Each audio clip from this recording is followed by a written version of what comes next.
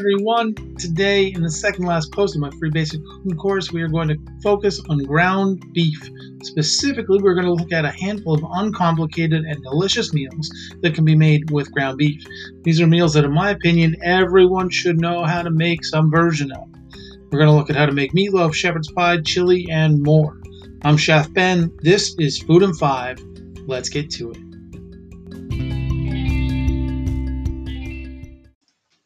Hamburgers. I honestly believe that there are few things better in this world than a delicious hamburger. Luckily, making a truly delicious burger is much easier than it seems like it should be. I say this because generally the big mistake that people make when making burgers is that they try to overcomplicate it. You're seeing a trend here over the last few weeks. Don't overcomplicate things, people. That's what I'm trying to tell you. There's a tendency to add a pile of ingredients into the burger mix. All these ingredients often overpower the taste of the beef itself. What's more is that more often than not, all of these flavors just get muddled together and end up tasting like a confusing mess. For this reason, for me, a simple burger is a good burger. In all of my time cooking professionally, the most important lesson I've learned, and this was a hard lesson to learn, is when to stop adding ingredients. Cooking is not about adding and adding until something tastes good. It's about adding as few ingredients as possible so that you can highlight the main ingredient. Let me repeat that. Cooking is not about adding and adding until something tastes good. It's about using as few ingredients as possible to make the main ingredient taste as good as it can. And when I'm creating a recipe, I will often list every ingredient that I think should go in it. Then I start taking things away that aren't adding anything to the final dish. Complement the main ingredient, don't overpower it. If you take one lesson from this whole series, this should be it. Recite it every time you cook. Complement it, don't overpower. Every time you pick up a knife in the kitchen, compliment, don't overpower. Every time you open your spice cupboard, compliment, don't overpower. This and this alone will take your cooking further than anything else. There's a recipe below, and if you go to the website, it's just chefsense.com/ground beef today. It's a much easier URL than the last couple. But there's a recipe for a burger, and it only has 4 ingredients in it: salt, pepper, onion powder, and garlic powder, and obviously ground beef. That's all. I know people who put 10 or more ingredients in their burgers. Why? In cases like this, the ground beef is more a vessel for all the other flavors rather than being the star of the show.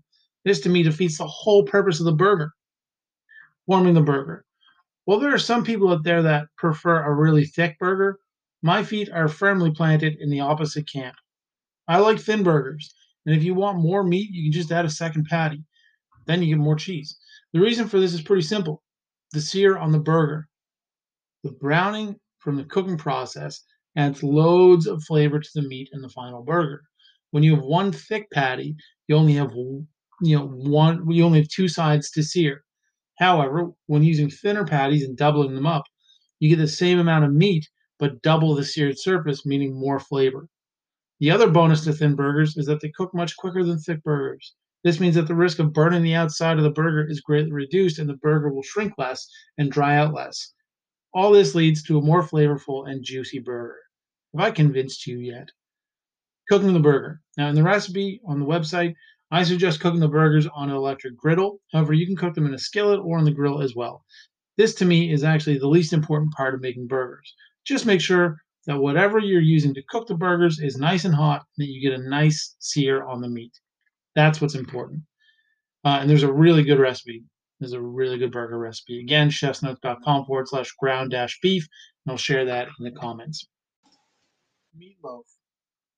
When I was a kid, meatloaf was a weekly staple on our dinner table. I hated it.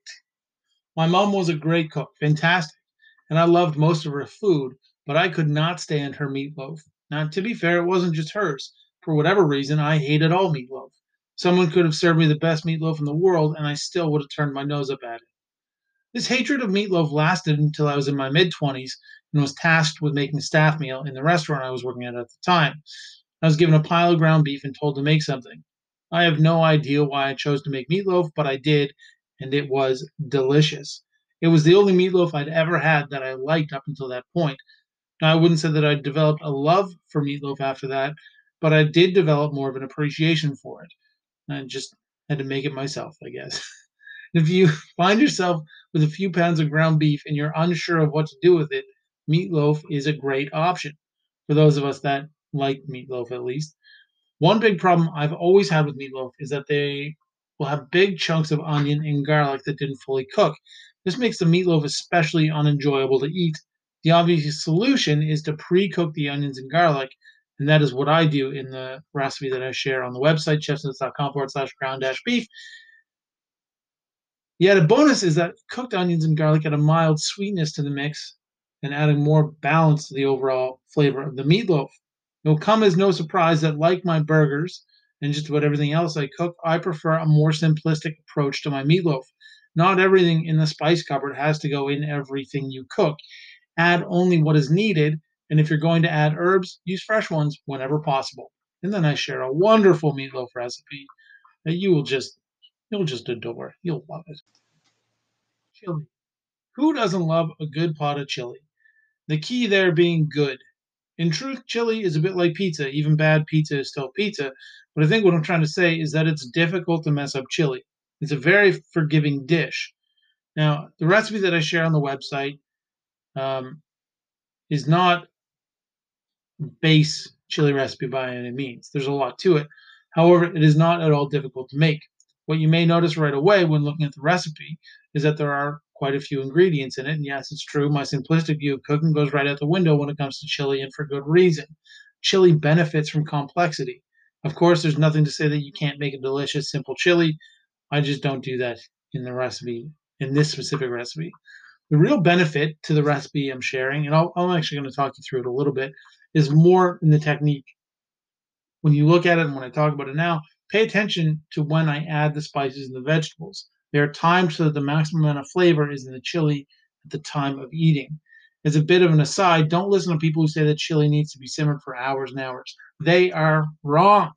Doing this will destroy the flavor. The essential oils and the spices, which is where the flavor comes from, are volatile and heat soluble. So cooking them for long periods of time literally cooks the flavor out of them. Don't do it. Okay, let's go through this recipe really quickly.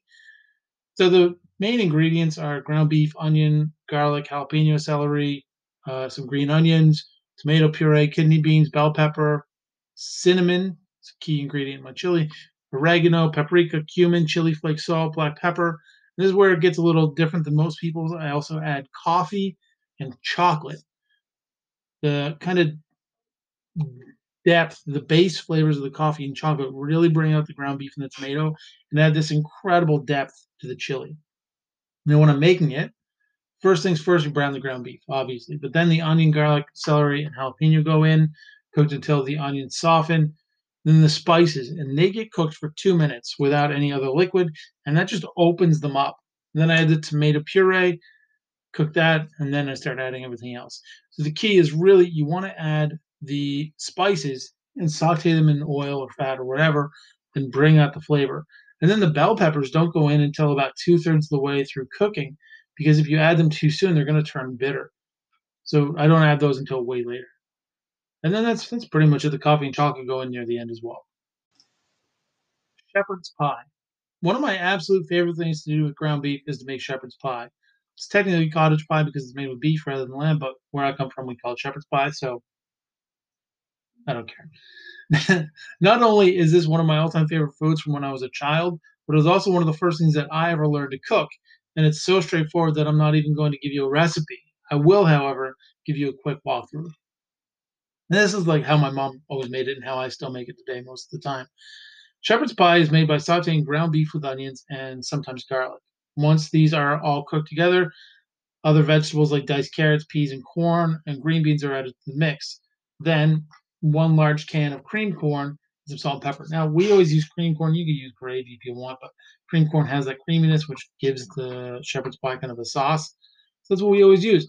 Now, some people prefer to use gravy, but in my family, it was always cream corn. This mix is topped with mashed potatoes and baked on 350 until the potatoes are golden brown. Amazing. Don't put cheese on there. That's just weird.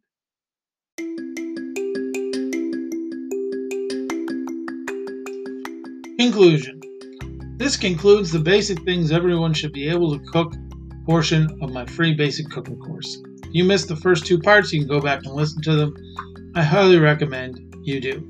Now, in the next post, we'll be wrapping up the cooking course, the final post to tie everything together and review all the things that we've covered. I know it's been a lot of information, and I hope you've gotten some out of it, because this was a lot of this is a lot of work to put together. Anyway, I hope you have a fantastic day. You can follow me on Instagram, Twitter, and Facebook at Chef Ben Kelly.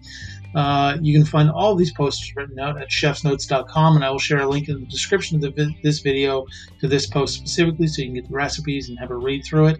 Thank you so much for listening. I will see you again on Friday. I'm Chef Ben. This is Food in 5. I'll talk to you soon.